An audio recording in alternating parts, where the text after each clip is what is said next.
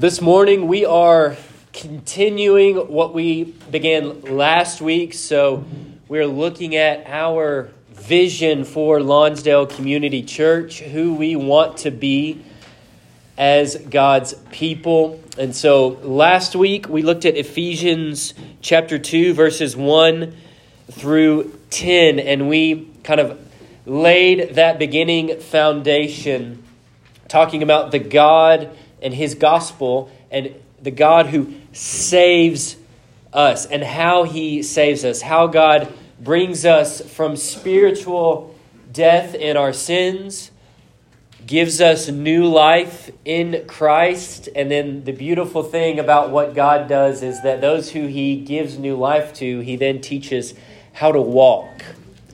And He shows us how to walk in obedience to His will. And so that's what we looked at last week, and we answered that question. Okay, how does God build His church? And beginning with, how are we as people reconciled to God? If we're born separated from God in our sins, how does God reconcile us to Himself? He does that by the blood of Jesus and by giving us life in Christ. And so this week, what we're going to do is we're going to kind of walk down the next step of this path, is to say that if God reconciles us to Himself in Christ, He also reconciles us to one another, especially to one another in ways that kind of extend beyond what might separate us or what might naturally divide us in our world. And so both last week and this week are crucial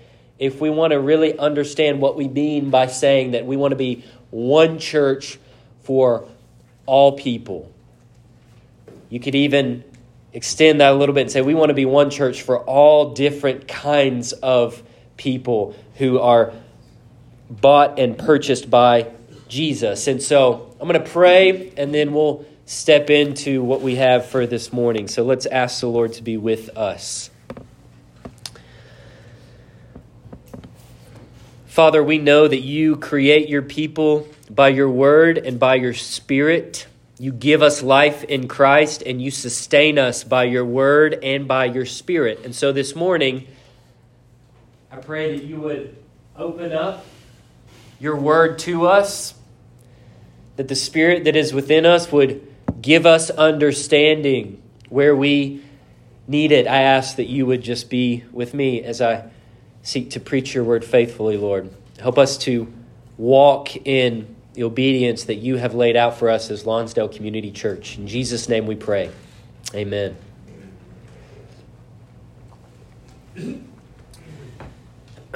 So we are Lonsdale Community Church, and even as you look at the name of our church, it tells you something about who we are and about who we believe God has called us to be. I think that's always helpful when you're entering into something. And so Lonsdale Community Church, we are a church that was planted and exists today in Lonsdale and for the community of Lonsdale, to those who we are directly surrounded by in this space where we meet, who we are wanting to reach with the gospel. And so it's helpful to know that if that is the case, to know what the Lonsdale neighborhood is like and has been like. Our friends at Thrive have really helped, and Clayton's really helped to kind of outline the history of Lonsdale and bring us all into things. And I think it's helpful for us to know the Lonsdale neighborhood has had a long and at some points difficult history. Maybe if you've lived here for a long time as well, you might know that. So there have been, over the years, many different barriers and divisions that have existed in this community. Even 50 years ago, the divide between black and white, for example, in Lonsdale was very, very clear and was very stark. And tragically, that divide was even reflected among churches in this community, some of whom were resistant to efforts to try and bridge that gap. And for many years, one of the symbols of this was the road that ran right down the middle of Lonsdale. It was named after the Civil War general. It was called Stonewall Jackson road. And what that road symbolized in reality was the division at that point in time between black and white in this neighborhood. And then over time, as the dynamics of Lonsdale changed, many different immigrant families have moved in, and the cultural diversity that is here is now even more than it once was. And in August of 2020, a really neat thing happened to Lonsdale, to where that road that was called Stonewall Jackson Road was given a new name. It was renamed Gloria Garner Road, and you'll see it if you drive over that way, named after a woman who did so much for the civil rights movement in trying to bridge those gaps. And so it was a wonderful kind of symbolic gesture of hope for a future of Lonsdale that looks different from its past. And that kind of renaming of that road and all the different kind of efforts and revitalization efforts in this community have really helped to hopefully allow people to see a more hopeful future. But as we all know, even things like renaming a street does not solve the deepest sources of division that exist between people. Does not solve the depravity that is found in every single human heart. Social initiatives are good, and symbolic gestures like that are good, but they can never do the work that God intends for his gospel to do as his people live it out. And so we're thankful again, Thrive, for the way that they model that with young kids in our neighborhood. And prayerfully, we as Lonsdale Community Church want to be that kind of place. So even as I'm talking about barriers and division, both socially, racially, culturally in Lonsdale, I want you to listen to what Ephesians 2:11 through 22 says. So keep that in your mind as I read through the text this morning. We're going to read it in English first, and then we'll read the text in Spanish. So look at Ephesians 2, beginning in verse 11. Paul writes, "Therefore, remember that at one time you Gentiles in the flesh, called the uncircumcision by what is called the circumcision, which is made in the flesh by hands. Remember that you were at that time separated from Christ, alienated from the commonwealth of Israel, and strangers to the covenants of promise, having no hope and without God in the world. But now, in Christ Jesus, you who were once far off have been brought near by the blood of Christ.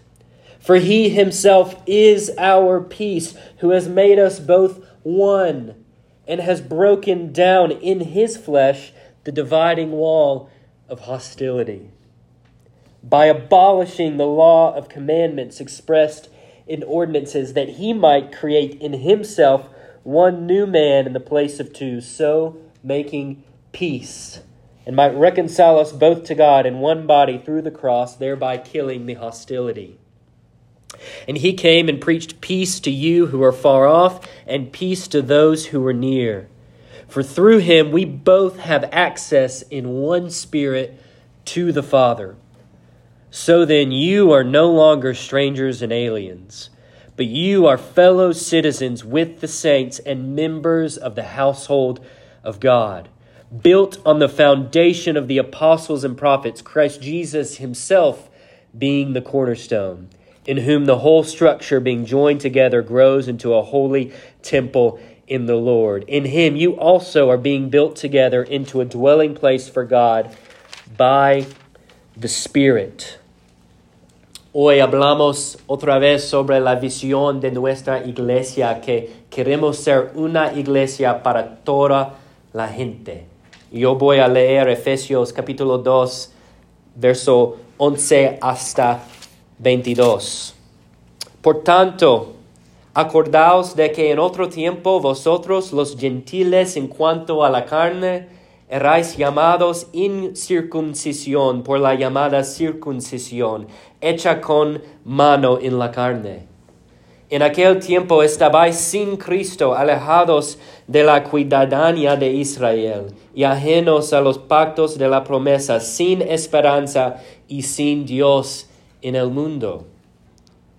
Pero ahora, en Cristo Jesús. Vosotros que en otro tiempo estabais lejos, habéis sido hechos cercanos por la sangre de Cristo.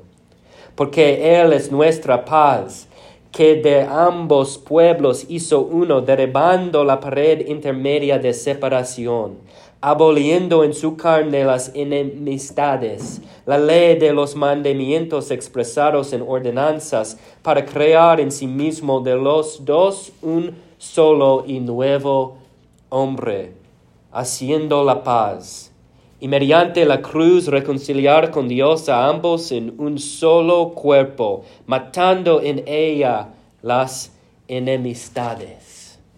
Y vino y anunció las buenas nuevas de paz a vosotros que estabais lejos y a los que estaban cerca. Porque por medio de Él los unos y los otros tenemos entrada por un mismo Espíritu al Padre. Así que ya no sois extranjeros, ni advenedizos, sino concuidados de los santos y miembros de la familia de Dios, edificados sobre el fundamento de los apóstoles y profetas, siendo la principal piedra de ángulo Jesucristo mismo, en quien todo el edificio bien coordinado va creciendo para ser un templo santo en el Señor, en quien vosotros también sois juntamente edificados para morada de Dios en el Espíritu. Amen.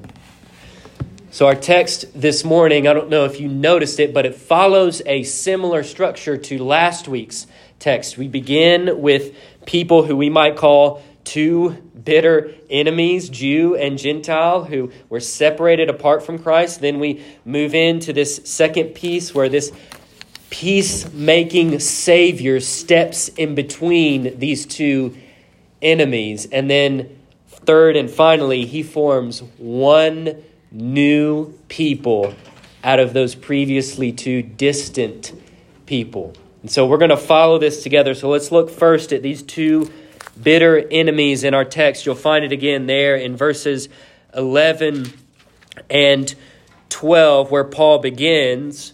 He's speaking primarily to a Gentile audience, but he's saying, okay, here there's these two peoples who have been enemies for some time. Well, who are they? Well, in one corner you have the Jewish people who were God's chosen people who he, about 1,500 years before this text was written, he created when he called Abraham and he promised to him that he would make him into a great nation. And when that promise eventually came true and the nation of Israel was born, God then himself came to them and he governed them by his own word, by giving them his law, by giving them commandments, by telling them how they were to conduct themselves in the world so that they could be separate from other nations. So they didn't want to engage in all the idolatry and all the sin that other nations were engaging in. So God gave them this law to keep them separate and also so they could remain devoted to him, the true and living God. So those were the Jewish people, the people we read about all throughout the Old Testament in our Bibles. And then in the other corner, you have Gentiles, or you could also just translate that word, if you want, as the nations.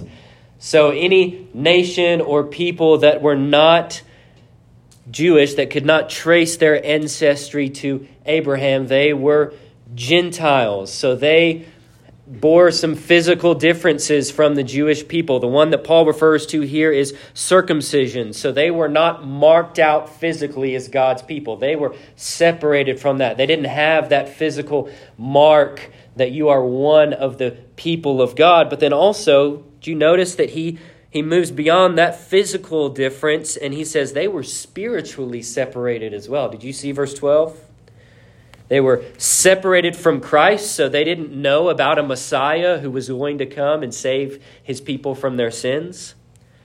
They were alienated from the nation of Israel, so they weren't governed under God's words and his commandments like the people of Israel were. And they were strangers to the covenants of promise. So they didn't know the promises that God had made that would eventually come true and all the ways that he would work wonderfully for his people. So this is where these two different types of people, the Jews and the Gentiles, were. And over time, again, I said 1,500 years before is when the nation of Israel was made. But over time, there was an increasing hostility and division and enmity and separation and bitterness that grew between these two groups of people. Over time, especially by the time Jesus arrives on the scene, God's people, the people of Israel, they were very prone to kind of just wear God's promises as like a badge of honor that they received and that other people had not received. They tightened his laws so much as to almost exclude anyone who wouldn't do exactly as they said. They added to his laws to make the requirements for being considered a true member of God's family to be really a lot more rigid than God had originally intended. But perhaps most of all is that they had forgotten their purpose in the world. That God formed his people in the Old Testament not just so that they could look differently from the world, but he formed them so that they would also be a light to the world. God gave them a specific purpose. When he told Abraham he would make him the father of many nations, he said, I'll make you a blessing so that you can bless other nations as well. And you find hints of this all throughout the Old Testament. So don't ever let anyone tell you that the Old Testament is just about God's heart for one specific people, and then finally Jesus comes and he opens it up to everyone. No, all throughout the Old Testament, God's plan all along was to let every nation of the world come and see his glory. I'll just read for you Isaiah 49, verse 6, for example. God says, I will make you, he's talking to the people of Israel, I will make you as a light for the nations, that my salvation may reach to the end of the earth. And so instead of living as heralds of this salvation to the world, the people of Israel just kind of got to a place where they were hoarding it all for themselves. Their hearts, which should have been softened towards those who didn't know the true and living God, they grew calloused and they grew cold and they grew hard. And so it's no wonder then that by the time Jesus comes along, these surrounding nations were no longer their mission, but they became their problem. They viewed people who did not worship like them or look like them as a problem to avoid. And so it makes sense then that it was said to Jesus, this man receives sinners and he eats with them. And that was not a positive thing.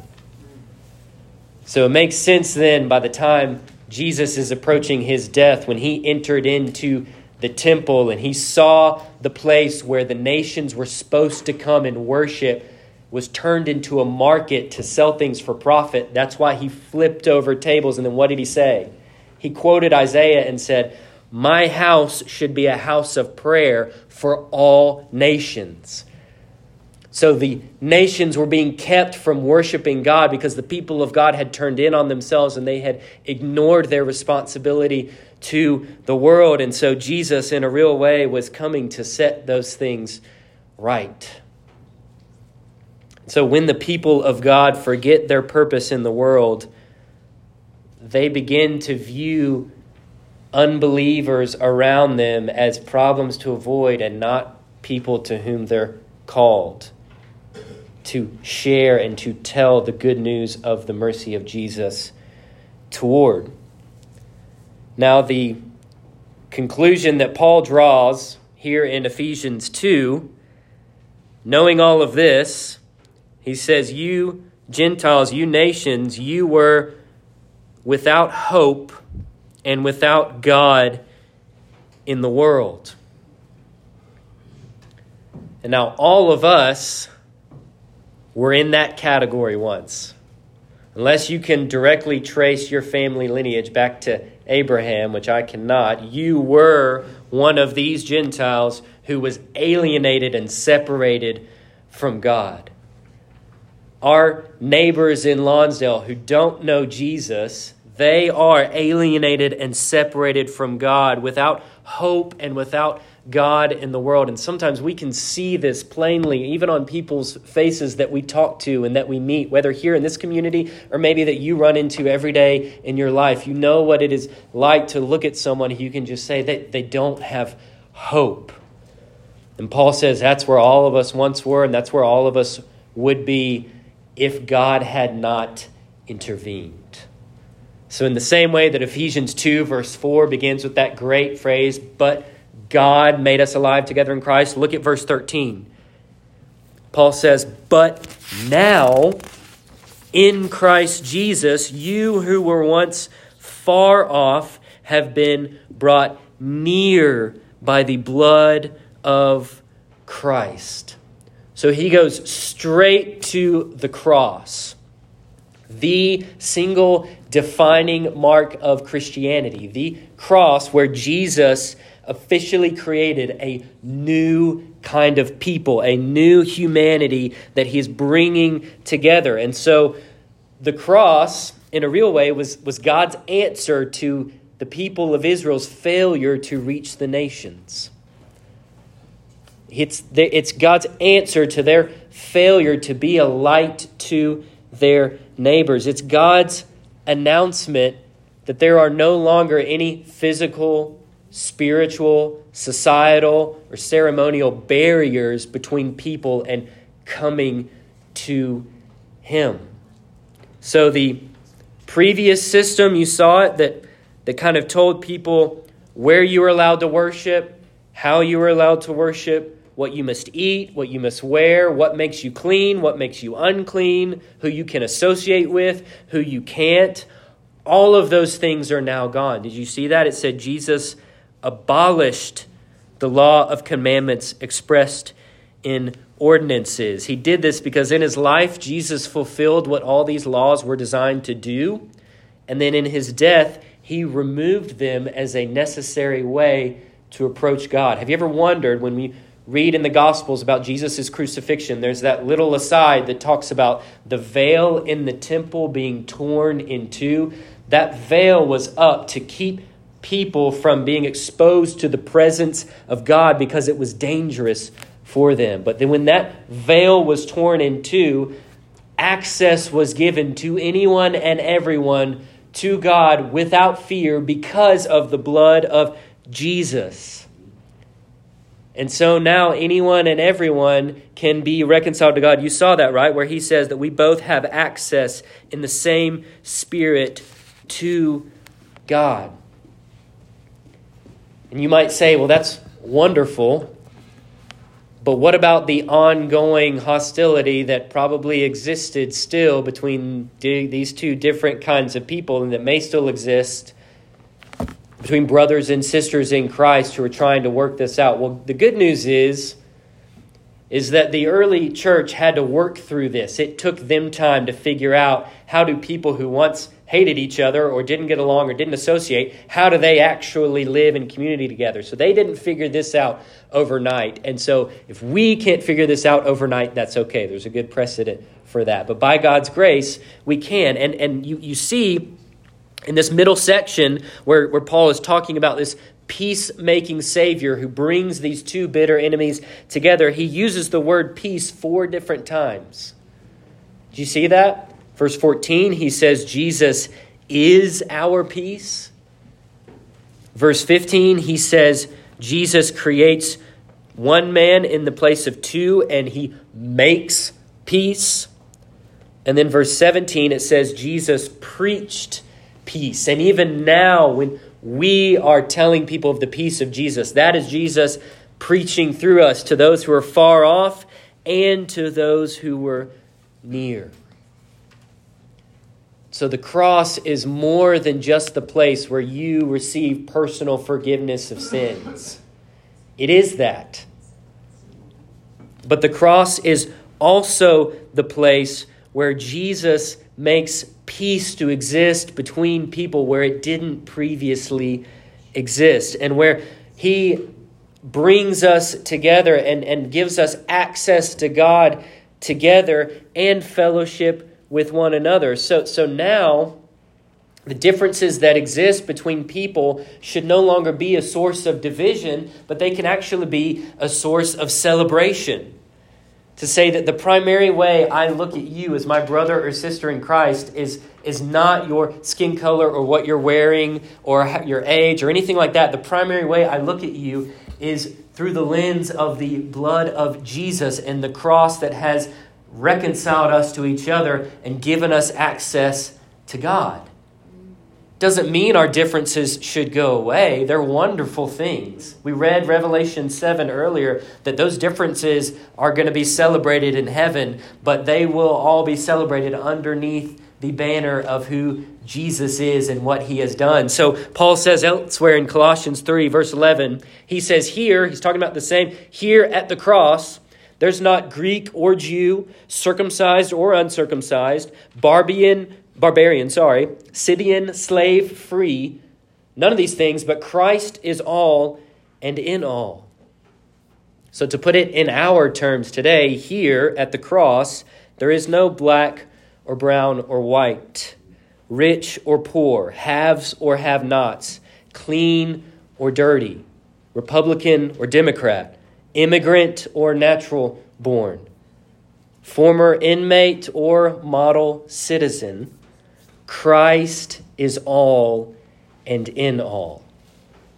That is the defining mark of how we relate to one another through the blood of Jesus.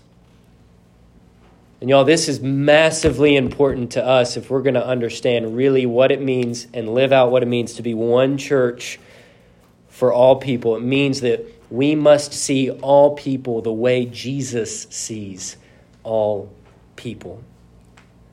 When we look at a brother or sister in Christ, we see someone for whom Jesus died. When we look at the lost people in our community and in our lives, we see someone who is far off that God wants to bring near. And then God himself creates a new kind of people out of this reality. So we're not separate from one another anymore. So where our text ends this morning in verses 19 through 22, there's three just kind of beautiful images that Paul gives that describe the church. And I never realized this until I was studying it this week, but each of these three images kind of grow in importance as you go down. So you notice in verse 19, we're fellow citizens. So we're citizens of the same kingdom.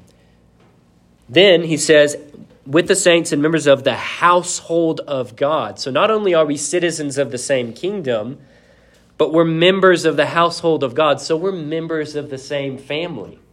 So you share something in common with others who might be citizens of the United States or citizens of wherever you're from. But you share more in common with your own flesh and blood, your family, right? And then the next layer down, he says we're built on the foundation of the apostles and the prophets, Christ Jesus being the cornerstone, in whom the whole structure being joined together grows into a holy temple in the Lord. So not only are we citizens of God's kingdom, members of his family, we are also people who share in God's presence together. You see how it grows in its depth as we walk through this. So we're citizens of God's kingdom. So that means that we can recognize together that our greatest allegiance is to Jesus over and above every other earthly power or authority in our lives. That our primary allegiance is to Jesus. And so, regardless of whatever the political or social climate is like in our world. If we're together in Christ, constantly looking to Him to lead us, then we can be at peace with one another, even if we may not agree about everything that goes on in our world. Because ultimately, we're citizens of a heavenly kingdom. Our primary allegiance is to Jesus. That means that inevitably, when earthly leaders come and go, we don't put all our hope and all our trust there, but we put it in the fact that Jesus will always be ruling and reigning in heaven regardless. And then we're members of God's family, members of the household of God. And what I think this helps us do, it helps us see that we can pursue a kind of relational depth with each other that may be uncomfortable in other settings. So there's a kind of honesty and truth and transparency that we can have with one another as members of the same family of God, so that we actually get involved in the difficult spaces of our lives. We've seen this, obviously, as it's worked out this past week with tragedy that has taken place in our own church family. But I use that term church family in a real kind of way, because the way that we have responded and are still responding has made me just be so encouraged by the way that we love one another. This also means that if your family life is not great, or if your family is not here specifically, but is in another location, whatever it means that the people of God can provide what you lack. It means that the people who are in this room and who are not here this morning, who are brothers and sisters in Christ at Lonsdale Community Church, that we can provide the kind of relational support for one another that God intended people who are united in the blood of Christ to have for each other. And we can go there together, and we don't have to put on any sort of facade or any sort of front that everything's okay all the time. Because we wouldn't do that for members of our own family, and so we don't have to do that for one another. If after a year, 2 years of me serving as your pastor, if you still have the perception that I am perfect in every way and just the model man of God, then I am not at all doing my job. If you have that perception of someone else in our faith family, then you may not just know them well enough. My goal, hopefully none of your goal, is to present to anyone that you have it all together, but to let everyone know that you are deeply reliant upon the grace of Jesus every single day. It's members of the same family can do for each other. And then this last piece, we get to share in God's presence together. You say, where is the temple today? It's the people of God. That image from the Old Testament, the temple, the place where God's presence dwelt uniquely among His people, is now us. Because God has given His Spirit to every single person who has trusted in Jesus. And together, do you see, together we're being built into a temple in the Lord. That means we're accountable to each other. That means that we hold one another up when we're struggling. That means that we keep one another close to Jesus. That means that you have a responsibility to the brother or sister in Christ who's sitting next to you this morning. We have a collective responsibility for one another's spiritual growth. That's why living the Christian life on your own, apart from any sort of church body, is walking in disobedience to what God wants. Because no building is built with a single brick. But as they all find their place together, it grows into this beautiful structure. And that's the image that Paul is using. He's saying Christ is the cornerstone. He keeps everything else in line. He's the first thing. But then we are built up together as a holy temple in the Lord. And oh, what a privilege that we have to do this. So I pray as we finish this morning that kind of on these last three images especially, that you would maybe just sit with them a little bit. Think about what it means and embrace our God-given identity as citizens of one kingdom, under one king. As members of the same family, if Lonsdale Community Church is your church home. And then as people who share together in the presence of God. I think as we do this, there is a natural overflow that will happen in our community and even, Lord willing, beyond. That we will be a light to those who are currently living in darkness. And by God's grace, we can do that together. So this morning,